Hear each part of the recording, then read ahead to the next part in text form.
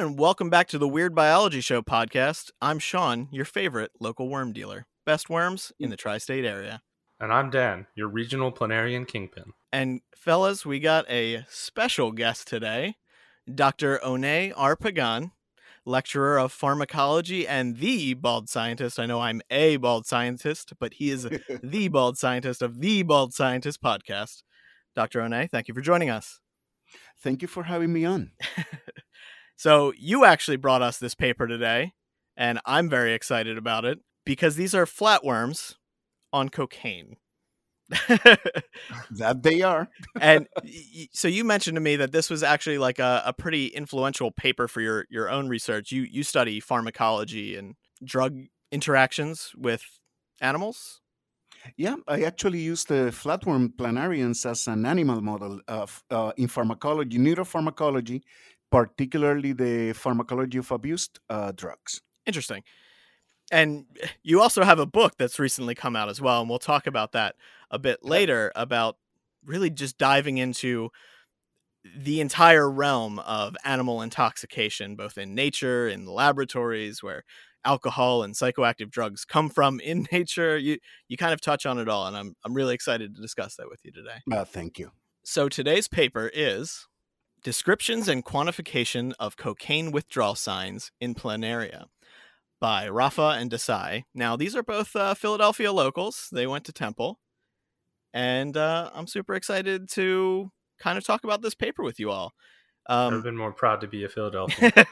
Studying worms addicted to cocaine. Well, and as you know, I'm Philadelphia adjacent. Yeah. I'm talking to you from Westchester University in Pennsylvania. Practically neighbors. Yep.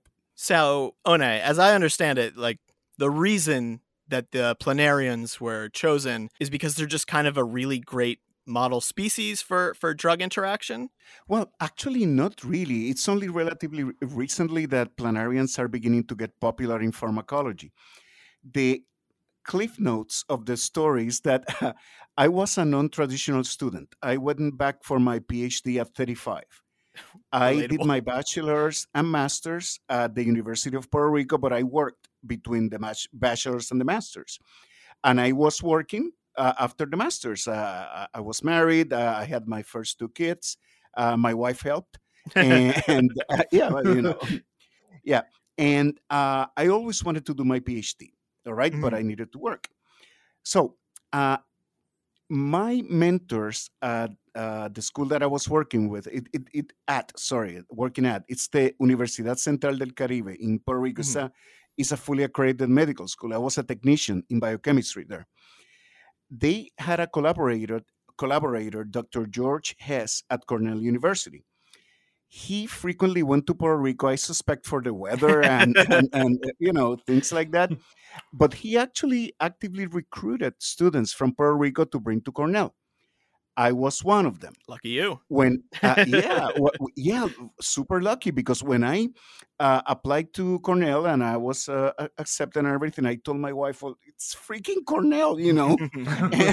Yeah. You know, and I got a nice scholarship, and well, we moved, and our youngest son, Andy, he's 20 now. He was born in Ithaca. Oh, nice. So, yeah, and Dr. Hess became my eventual advisor. He passed away maybe 5 years ago. He was 90-something, but his mind was as clear as it was since from when he was 25 or so. So he was a great guy. Love that.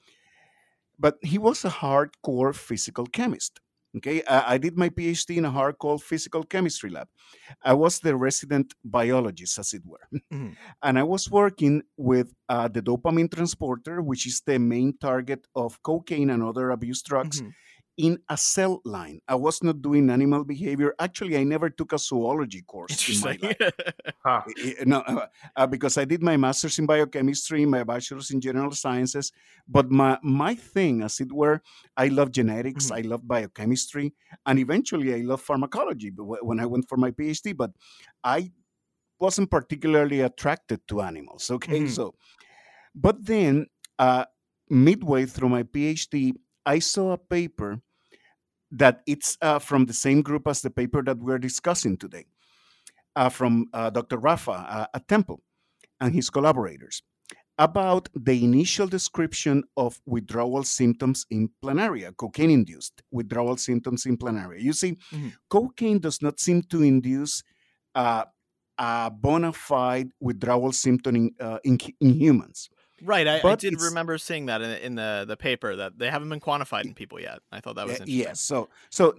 There seemed to be some psychological addiction, but nothing extreme. But the point is that I saw that paper, and I immediately went to George. And I say George because at Cornell it's really funny because they insist, the professors insist to be treated on a first name basis, which took me a lot of work to get used to. But anyway, I went to George.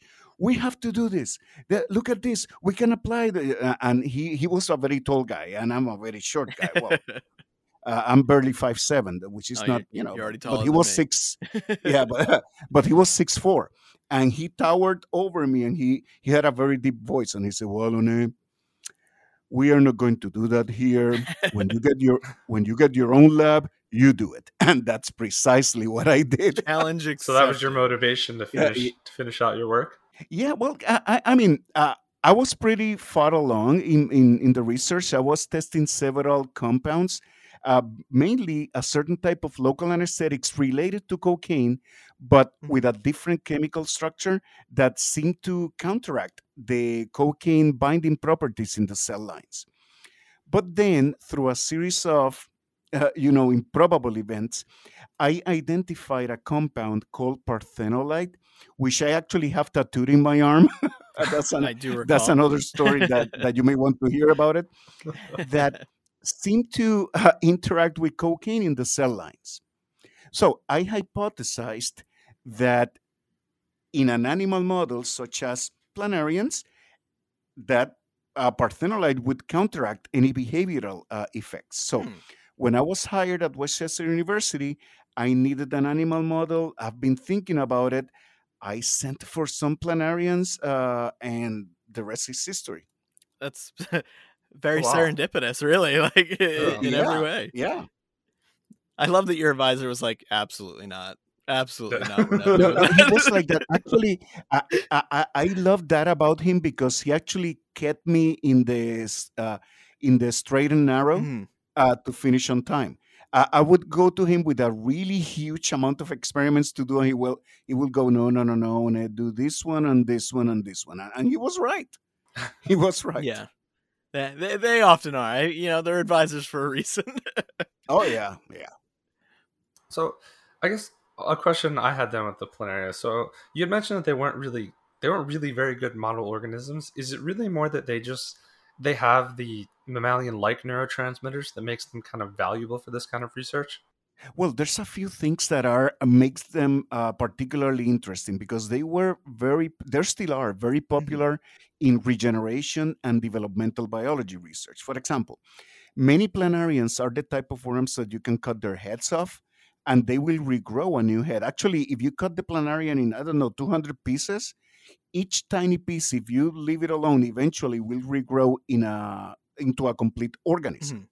Very few animals can do that, but furthermore, planarians have an actual brain. It's not a cephalic ganglion like people say. Of course, I'm biased because I love the thing, but they have a bona fide brain with a bilobar structure, pretty similar to the one we have.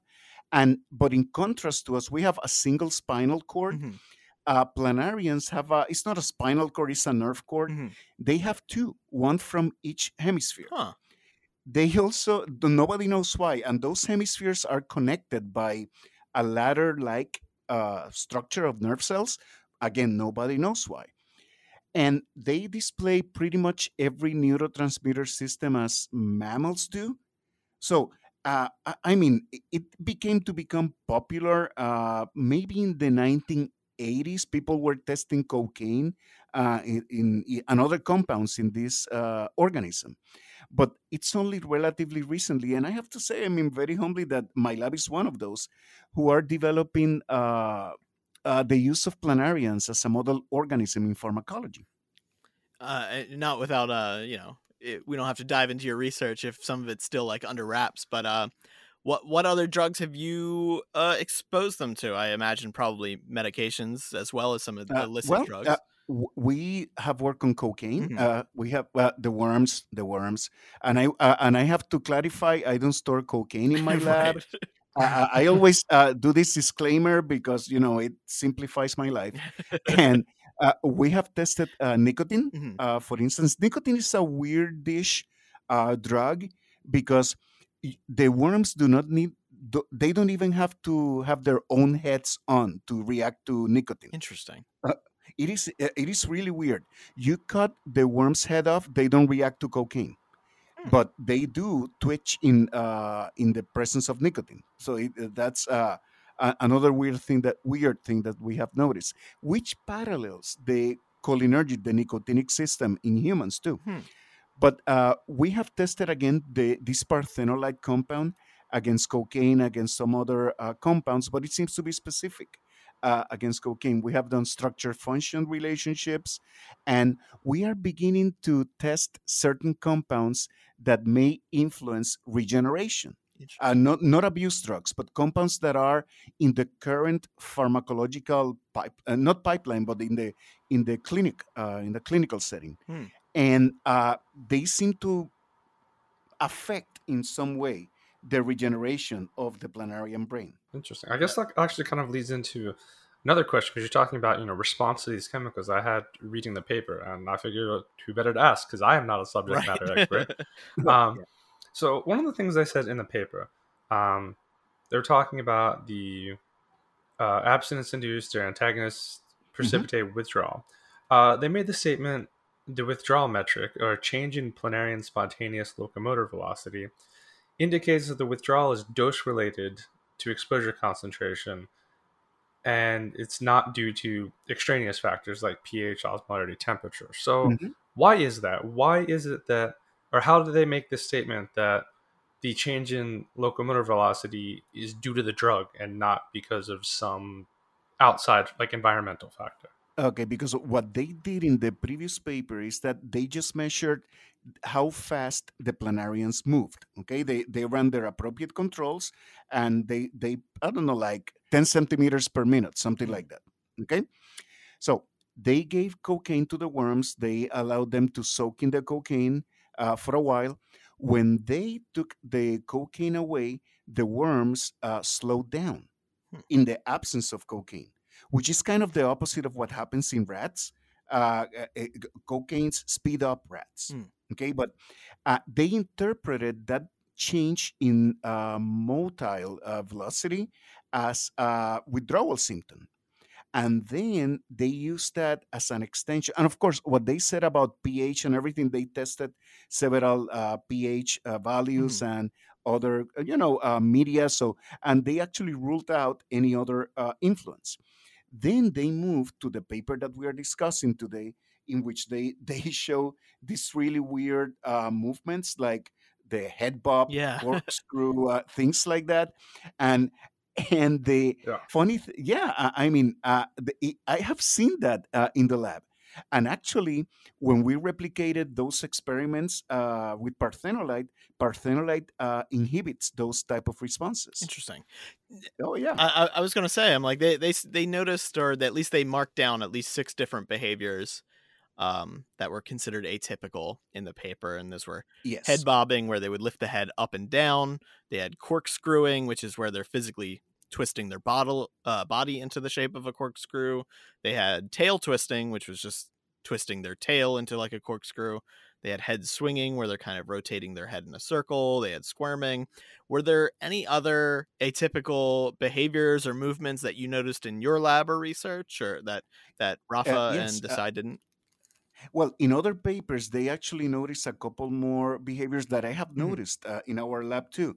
Sometimes the tail gets it holds on to the bottom of the container Mhm. of the petri dish or something, and then they raise the upper part of the body and look around as if they were a cobra.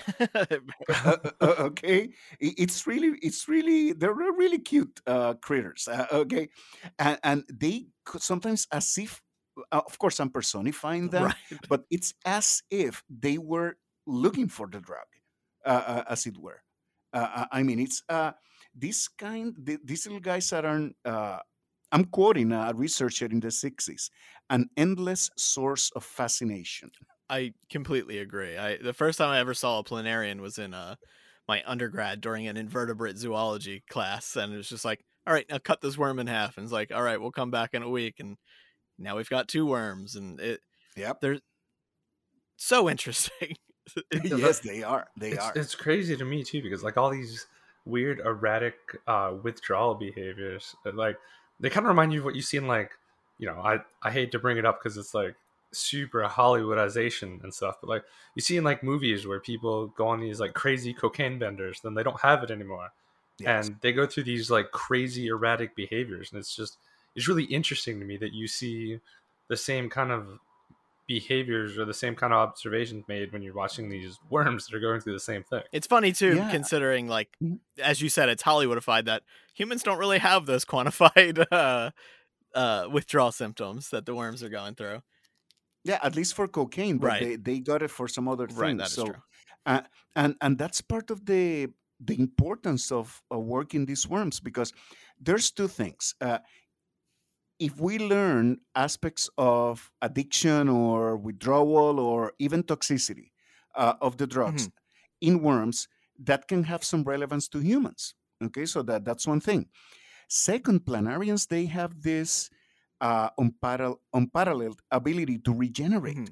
Okay, so, and they do not only regenerate their brains, they regenerate their brains correctly. Right. Okay, so if you imagine if we could do that for people that sadly with brain damage because of a car accident, or I don't know, Alzheimer's disease, Parkinson's, right? If we learn how to do that, that would be even incredibly life changing for so many people. Yeah, absolutely. And like, I know this to a listener, this might sound like science fiction, but like humanity's been trying this for a while now. I think like right after World War II, the US government was trying to develop like regeneration using salamander stem cells. And like in one of our other papers, we talked about how they are using stem cells from the African clawed frog to create living robots, essentially, that could be used as like drug delivery systems that can't necessarily be damaged. And it's like,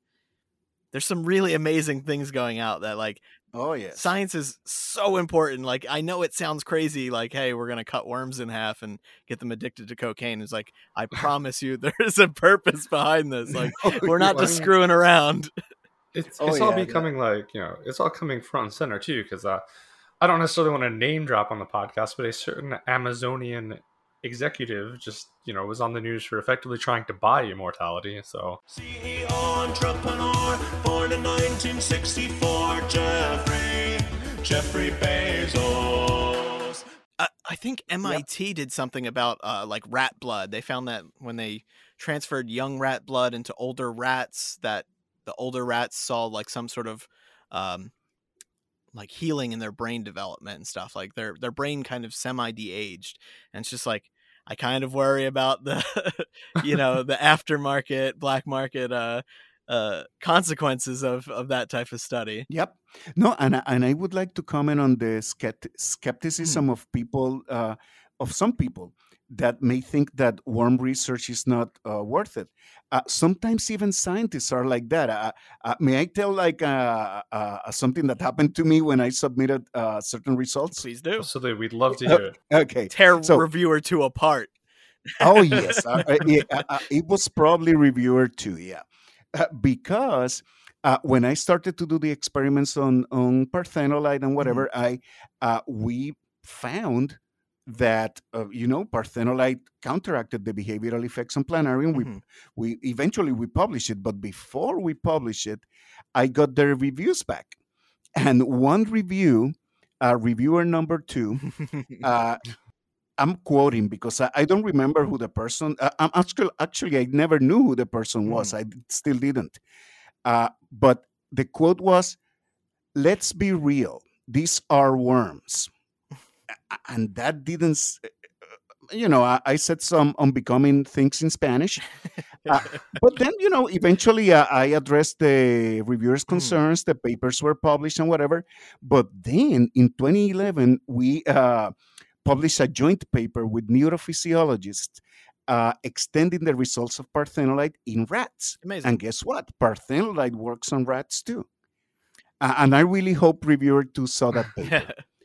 And we are working on things. I mean, I don't mean to be petty. I'm just being a little totally understand. facetious here, because just to illustrate that skepticism, and sometimes even unwarranted skepticism, it's happens to all of us. Yeah, totally.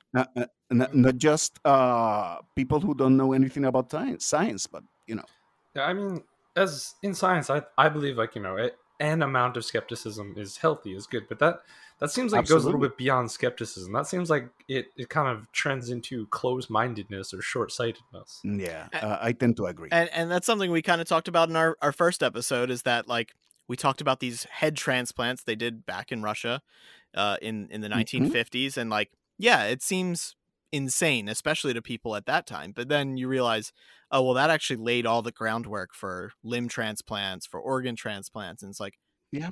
you can't be the naysayer for your entire life, right? You got to Mhm. kind of move with the science as it evolves. And like, this research, like you said, is pivotal. Like, it's making real motions in the world of pharmacology and pharmaceuticals. Like, this could save people's lives someday. Yes. Yeah.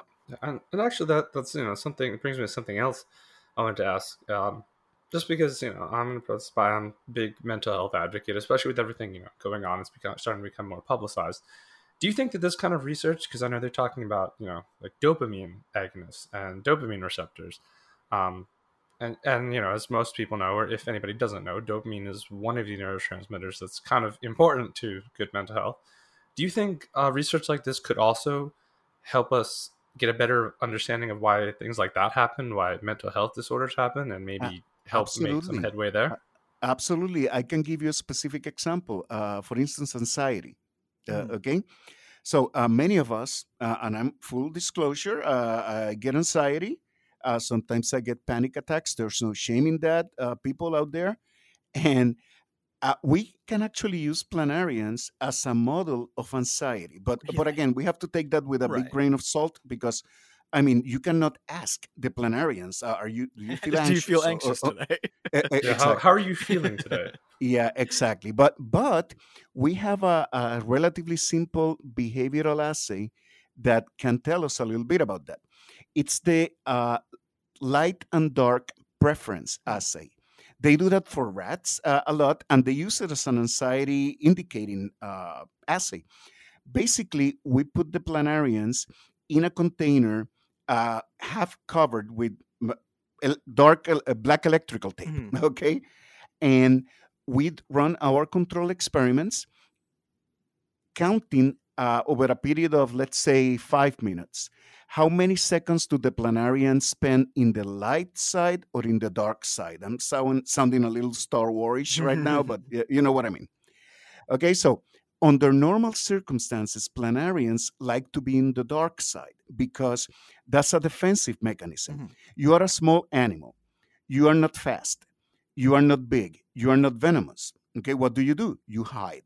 So they will prefer a dark environment under rocks, things like that. So when I haven't done these experiments, but some other people have in other labs, when they give planarians anti-anxiety medications like Prozac, for instance, Mhm. the famous antidepressant, they shift their preference more significantly, statistically, more towards the light side than the dark side, without any decrease in motility. Okay, so it's not that they are becoming slower and they got stuck in the light side. No, they move with the same speed and everything. It's just that they don't display the marked preference for the covered side, and people interpret that as an anti-anxiety effect of fluoxetine, which is I shouldn't have said the brand name, in planarians. Guess what, Planarians, so- Luoxetine? You owe us money now. Yeah. Well, yeah. I'm gonna blame you guys. No, it's so, yeah. fine. Okay, I'll accept this blame. But yeah, no, that's really interesting, man. That's actually kind of why I asked him why I do try to advocate for mental health, because I suffer from the same thing and it kind of sucks. So any research that could further our understanding of stuff like that is just really interesting to me. And this seems Absolutely. to be Listen, one of those things. if I may again, I mean, this semester, for example, we came back to in-person teaching at my university, and it was hard for the students, but it was hard for me as well. Oh yeah, Oh, totally yeah. Because understand. I had to deal with students who got panicky in the Mhm. classroom.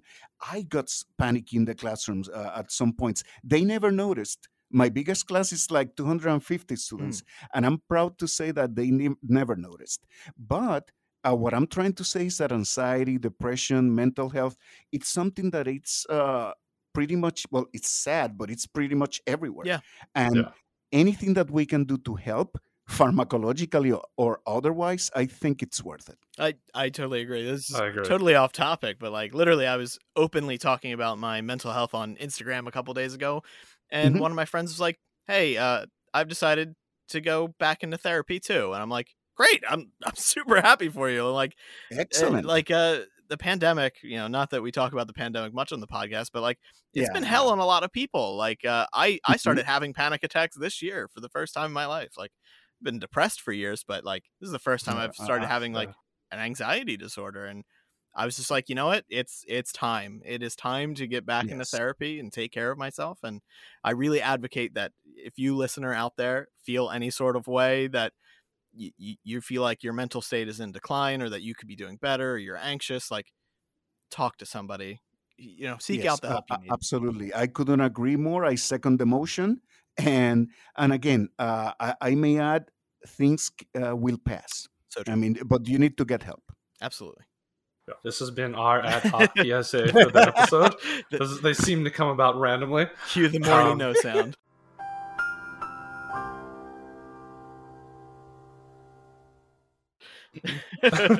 I'm sorry, I just snorted. Did it come out? I laughed and But yeah, no. So it's good though. It's nice to see that. That's one of the things we like doing on the podcast. We can see, and it's maybe not. In this case, I think it is pretty evident that this is important. This research has real application. It's not just, as funny as it sounds, it's not just getting worms real high and then seeing what happens afterwards. Yeah. Although we did learn that if you want to open an illegal underground planarian racing, circuit, you should get your planarians addicted to cocaine to speed them up. Well, I told you guys to keep my secret. Sometimes things just slip out. Yeah, You can't trust anybody these days. we'll edit that out. Cut it. Cut. But like we were talking about before the podcast even started, I've watched videos of politicians. I won't name them. I'm not a fan of them, going through NIH grants and just saying like, here's this, paper or research grant that received, thousands of dollars of government money to expose, flightless birds to cocaine.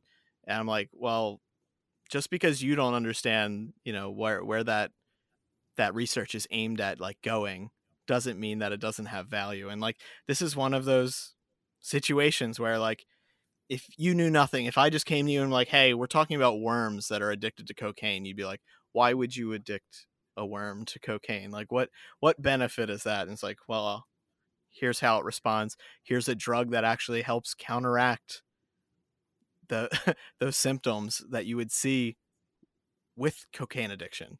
And Yes. here's how it may apply to humans someday. Absolutely. So Absolutely. like we were saying earlier, we can't yeah. be the naysayers. Yep. So I guess then, I found this paper really interesting. I agree.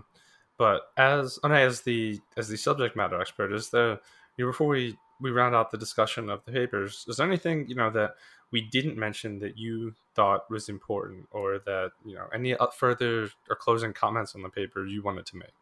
Well, just that I eventually got to know Dr. Rafa. Mhm. I didn't meet Dr. Desai. He graduated and left the university at the time.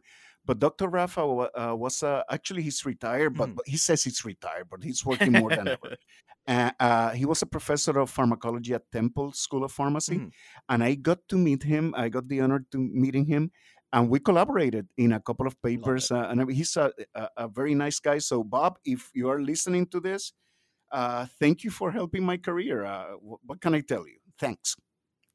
And that really goes for anybody out there listening. If you're in the sciences, or maybe you want to be in the sciences, meet these people that are doing this groundbreaking research, or research that might even just seem wacky or interesting, because it might lead you somewhere. Or Absolutely. Even if you're a fan of their work, feel free to reach out. Absolutely. That's how we got in contact with One. Yeah, and even if you see a paper that you cannot get because of a paywall or something like that, email the researchers. We'll gladly send you the paper for free, and it's legal. Yeah. Okay, because we are allowed to send reprints of our papers to whomever wants to read it. So yeah, don't be inhibited about asking. My philosophy in life: if you don't ask, the answer will always be no. So true, right? True. Yep. The worst they can say is no at the end of the day, and that's okay. You'll find a new person. There's so many, a lot of people think scientists are closed off and stuffy and they don't want to talk to anybody. It's like the opposite is true. Scientists want to tell everyone about their work. They're just afraid no one cares. That's exactly what I was going to say. You'll find, despite how closed off you might think a scientist might be, I guarantee you they're going to be excited if you come to them with real interest in what they're working on. Yeah, they'll talk your ear off. Yeah, we guarantee that. I mean, as with human nature is like that. Nature is like that. You will see a couple of we are not very nice people, but that happens in any profession. But for the most part, we are essentially nerds who want to tell the world the things that we like. Yeah. Can agree more. So that has been our paper by Rafa and Desai. Highly recommended. You check it out. It's got some funny little illustrations that I absolutely loved of the flatworms with big googly eyes. Oh yeah, no, they're beautiful. Yeah, and I mean, I guess that actually really segues very nicely in what we wanted to talk about next. Scientists sharing their work. Oh, One, you recently have a book come out. Would you like to tell us more about it? Absolutely. It actually came out as a direct consequence of what I do. But it's not my first book, but it's the story is that about maybe 2012, I've been toying with the idea of writing for the popular public for a while. Okay, so I didn't have an agent. I still don't. But if there's an agent out there who wants to take a chance on me, well, call me. Have my people contact you, and by my people I mean me. So get on Twitter. It's the easiest way to get a hold of him. Yeah. So I wanted to write for the general public, and I didn't know how. So I educated myself. What did I do? I did my research. Most people advise to begin blogging, and that's what to begin blogging. Sorry, and that's what I did. I did my my website, Bold Scientist. It's boldscientist.com, and I started blogging there. The first few blog posts were horrendous, but I left there for historical reasons. But it's good to see the journey. Yes, I know. I got better with time, and then I decided, well, I'm taking a chance. I'm writing a proposal, and I wanted to publish a book about planarians in pharmacology and neuroscience. All right. The title was horrendous. I proposed to title it The Neuronal Worm.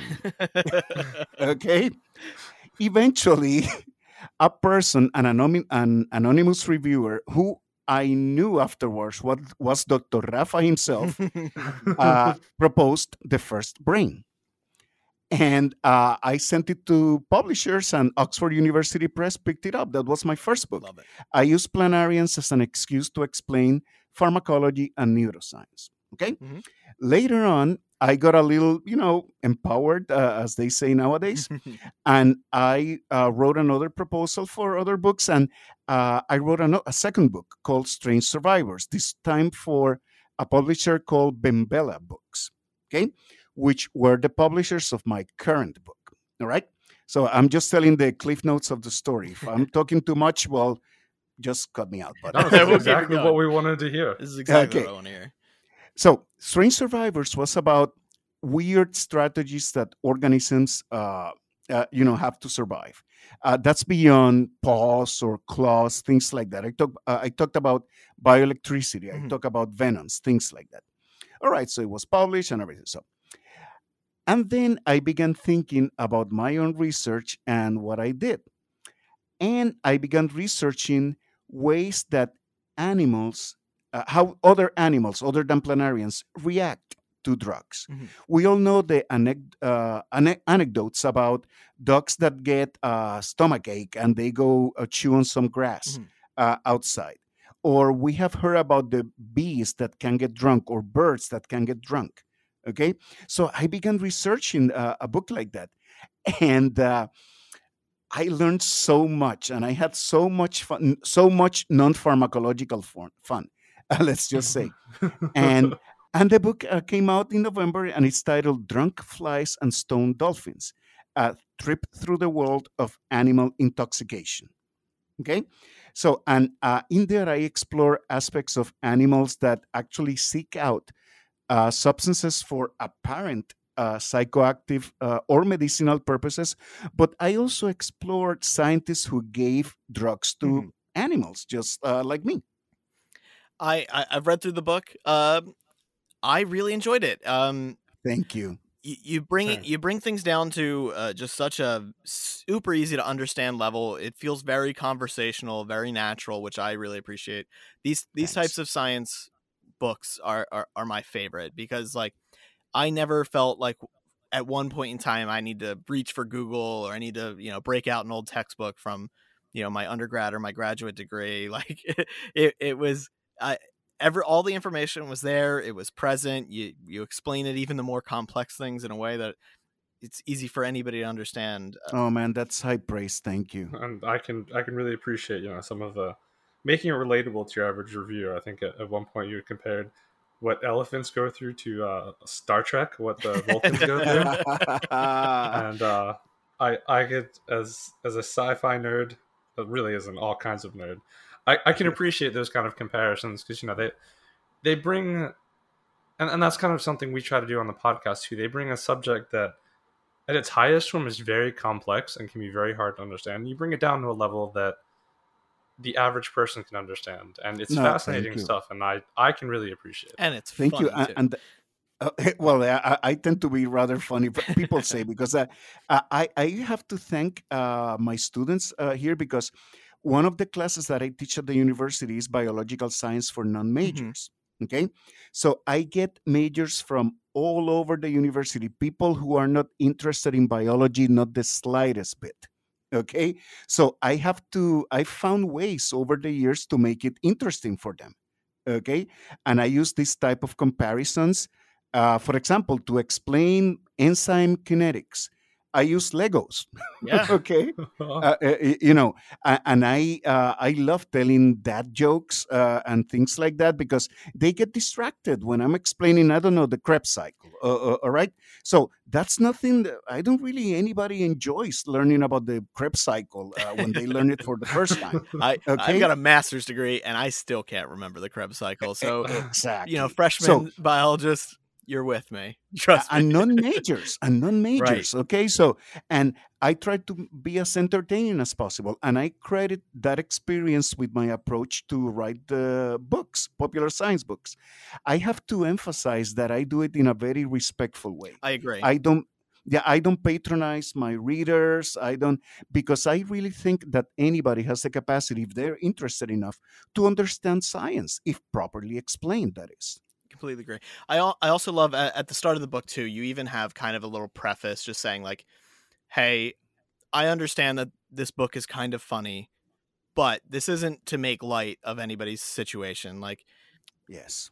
society is set up in a way where addiction is prevalent, unfortunately, and the ways to get help are not as prevalent. It's so much easier to be addicted than it is to be helped, Yeah, thank you unfortunately." for thank you for acknowledging that, because I mean, I wanted to make the book entertaining, but I didn't Mhm. to want to make light of a person addicted Yeah. to something. Okay. Completely agree. Yeah, go ahead. I was Sorry. just going to say your book I never felt like it was punching down on anybody. Like, Okay. But thank you. I appreciate it. Exactly. So actually, you had actually started to share a little bit of one of the other questions I wanted to ask you about your book when you're telling the story about teaching non-majors science and how that helped shape your writing. But as someone who's been around the block with scientific papers, you always, whether you want to or not, wind up taking a look at like the bibliography and the index, right? And there's a lot there. So one of the things that both Sean and I both wanted to ask you about is, can you talk to us a little bit about what your process was like, for researching this book? Because I can't imagine that there was anything other than a ton of work for you to go through. Oh, well, it was, but I enjoyed it immensely because, well, that part was a direct extension of my scientific training. Okay. I am fastidious about documenting what I say. Right. I want to try that whatever I say or write in this case is accurate at the time that I'm writing it based on references, and that I am not appropriating the words of anybody else. Yes. Okay, so that's those two guiding lights are essential for what I do. Okay, and actually for the later part of the book, when I talk about the supposedly drug dolphins, I was a little, that was a little frustrating to me because there's no actual papers about that. Yeah, it's so hard to find anything about it. Yeah, exactly. So all I can do is speculate, and I think I was clear in that sense. But for every other single thing, I tried to document it. I read the actual papers, and I put it there. I enjoyed it. I'm probably one of the few people who actually enjoyed writing a dissertation. Because I wrote it in exactly the same way. I mean, documenting everything, because the least I want to, the last thing I want is that somebody would say, well, Pagan wrote this and no, he doesn't know what he's talking about. Okay, because I want to give accurate information.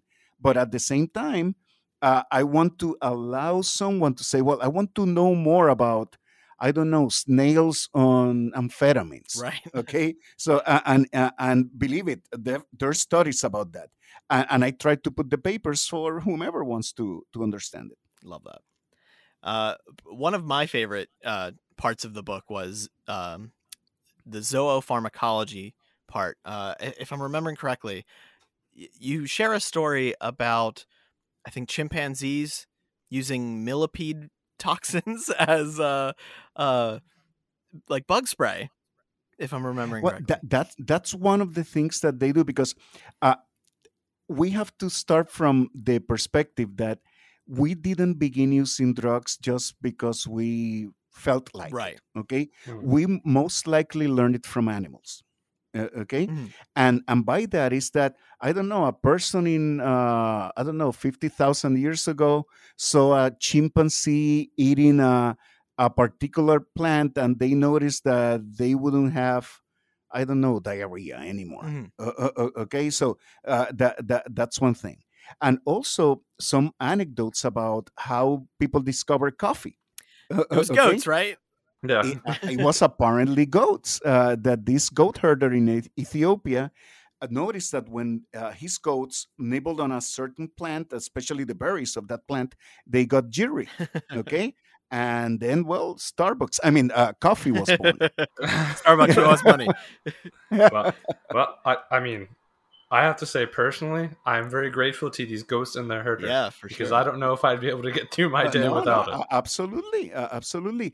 And just like that, there's every indication that we learn of many drugs that we use nowadays just by observing animals.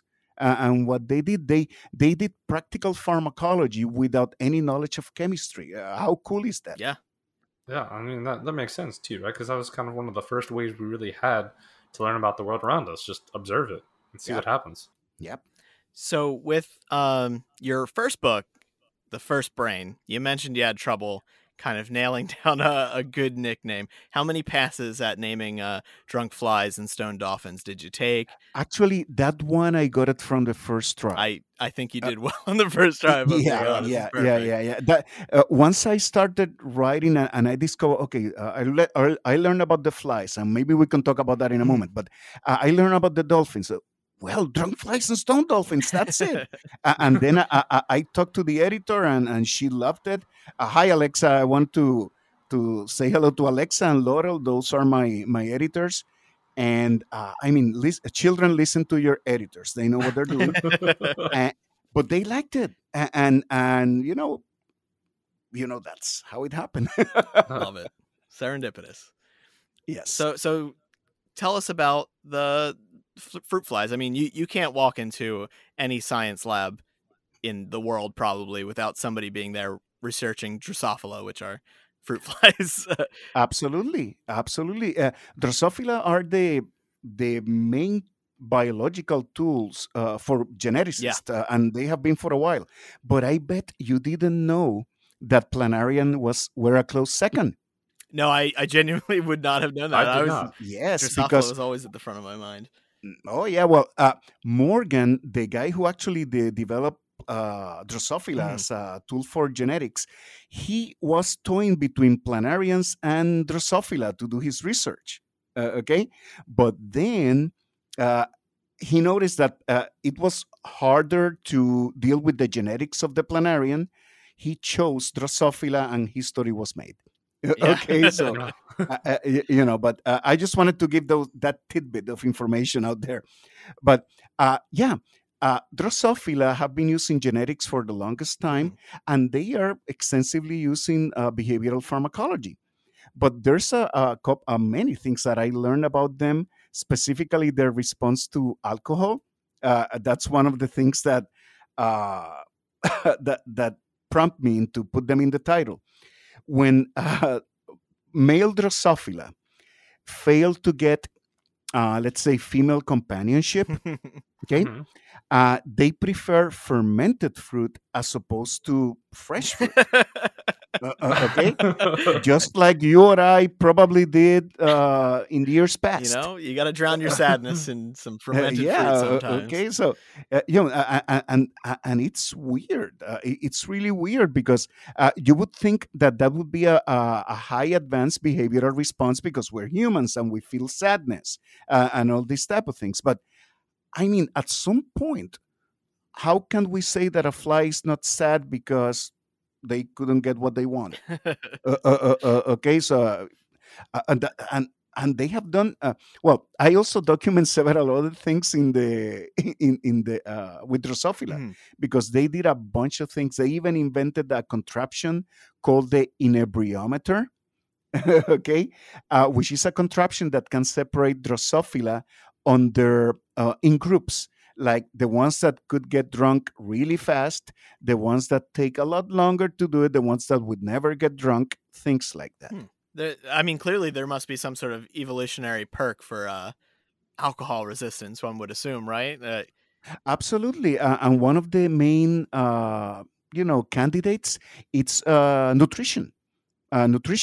Because there's several hypotheses that they propose that animals initially selectively ate fermented fruits for their nutritional value, because alcohol is highly nutritious. That's why people, when they are on a diet, they have to give out they have to avoid alcohol for calorie counting and whatnot. But if an animal becomes resistant to the intoxicating effects of alcohol, okay, and there's animals that are actually able to do that, they can actually take full advantage of the nutritional value of alcohol. And that hypothesis is called the drunken monkey hypothesis. Love it. Perfectly named. I love the name. Yes, there's academic books written about that.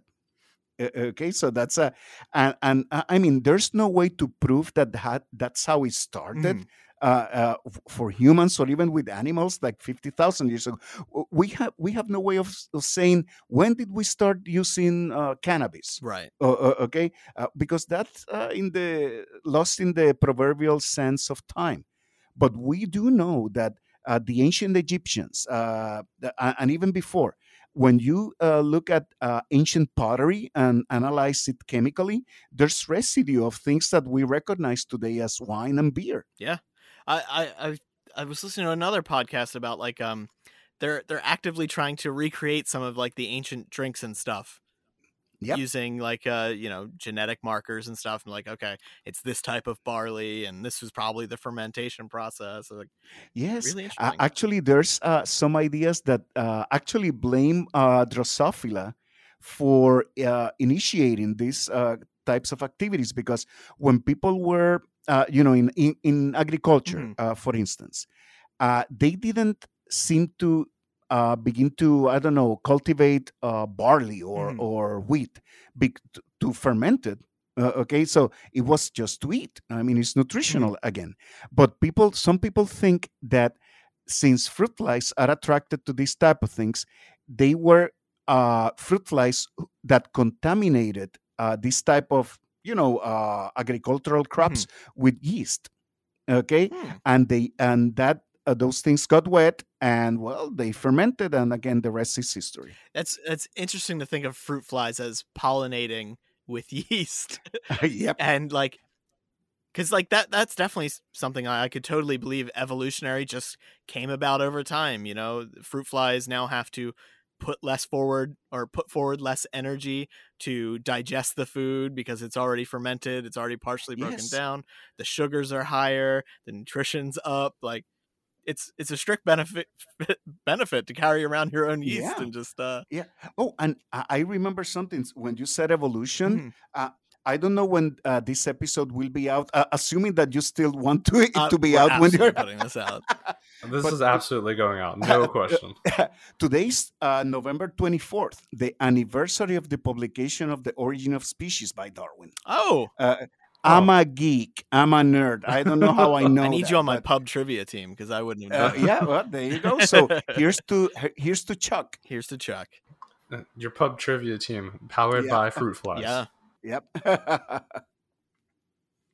No, that's really interesting. But speaking of interesting things, I also wanted to ask you, when you're doing the research for your book, and you don't have to think too much about this answer, but was there any particular, story, paper, anything you read that really still stands out in your mind as, wow, this is really weird? I'll probably say the hallucinating sea slugs. The nudibranch? Yeah. Love them. Well, yes and no. Okay. Okay, so there's certain sea slugs which they're not so different from planarians. Some of them are very beautiful. They're called nudibranchs, and there was a study in which they presented the hypothesis that amphetamines will induce a hallucination response in sea slugs. Okay, so, and the way they did it is that they studied their behavior, okay, meaning that when they were like startled by a pretend predator or something, they will swim away in a burst of jet water, something like that. Okay, so, and then to make the long story short, they were able to recreate that type of behavior with amphetamines. Wow, interesting. Okay, so, and that's mind blowing to me. And they actually, when you read the paper, it's really cool, well done, because they identified separately several circuits in the brain of the nudibranchs that actually induce that type of behavior, and then they dissected the brains, and they just tested the brains in electrophysiological studies, I assume, and they were able to recreate it, those pathways, if something like that, with amphetamines. So that's one of them. A second one that actually was kind of funny is that the octopuses on ecstasy. Yes. Actually, that's exactly the one that I thought of after you said sea slugs on amphetamines. I was like, and that kind of reminds me of the octopi on ecstasy. Yeah. Yeah. Oh, I should have said octopi, but actually, I It's read somewhere that as the they're resident both right. marine biologist. Yeah, yeah, yeah, Octopuses and octopodes is the most correct. That's right. But anyway, that type of research took advantage of the fact that octopods, okay, Yeah. are really curmudgeons. They're antisocial. I mean, even when they are reproducing, they don't like it very Mhm. much. They don't seem to like it very much. I'm sure you've heard the story about octopods or octopuses that actually they have a specialized arm Mhm. that they use for reproduction, and sometimes males rip it off their own bodies Yeah. and throw it at the female.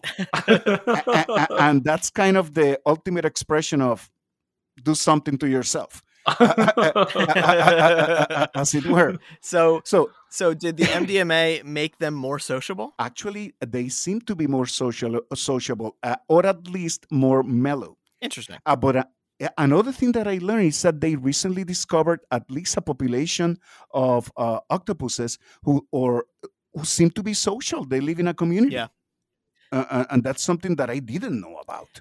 And that's part of the. I mean, in the bigger picture, that's how much fun I had with this book, learning about this type of things. It's like every topic just opens a new door, and it's like, oh, here's some papers on dolphins on LSD.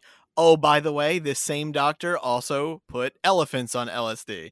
Absolutely. It all kind of just rolls and rolls and rolls and Yes. keeps going, and like you're just opening countless new doors and discovering all sorts of new weird experiments people have been doing over the years. Yes.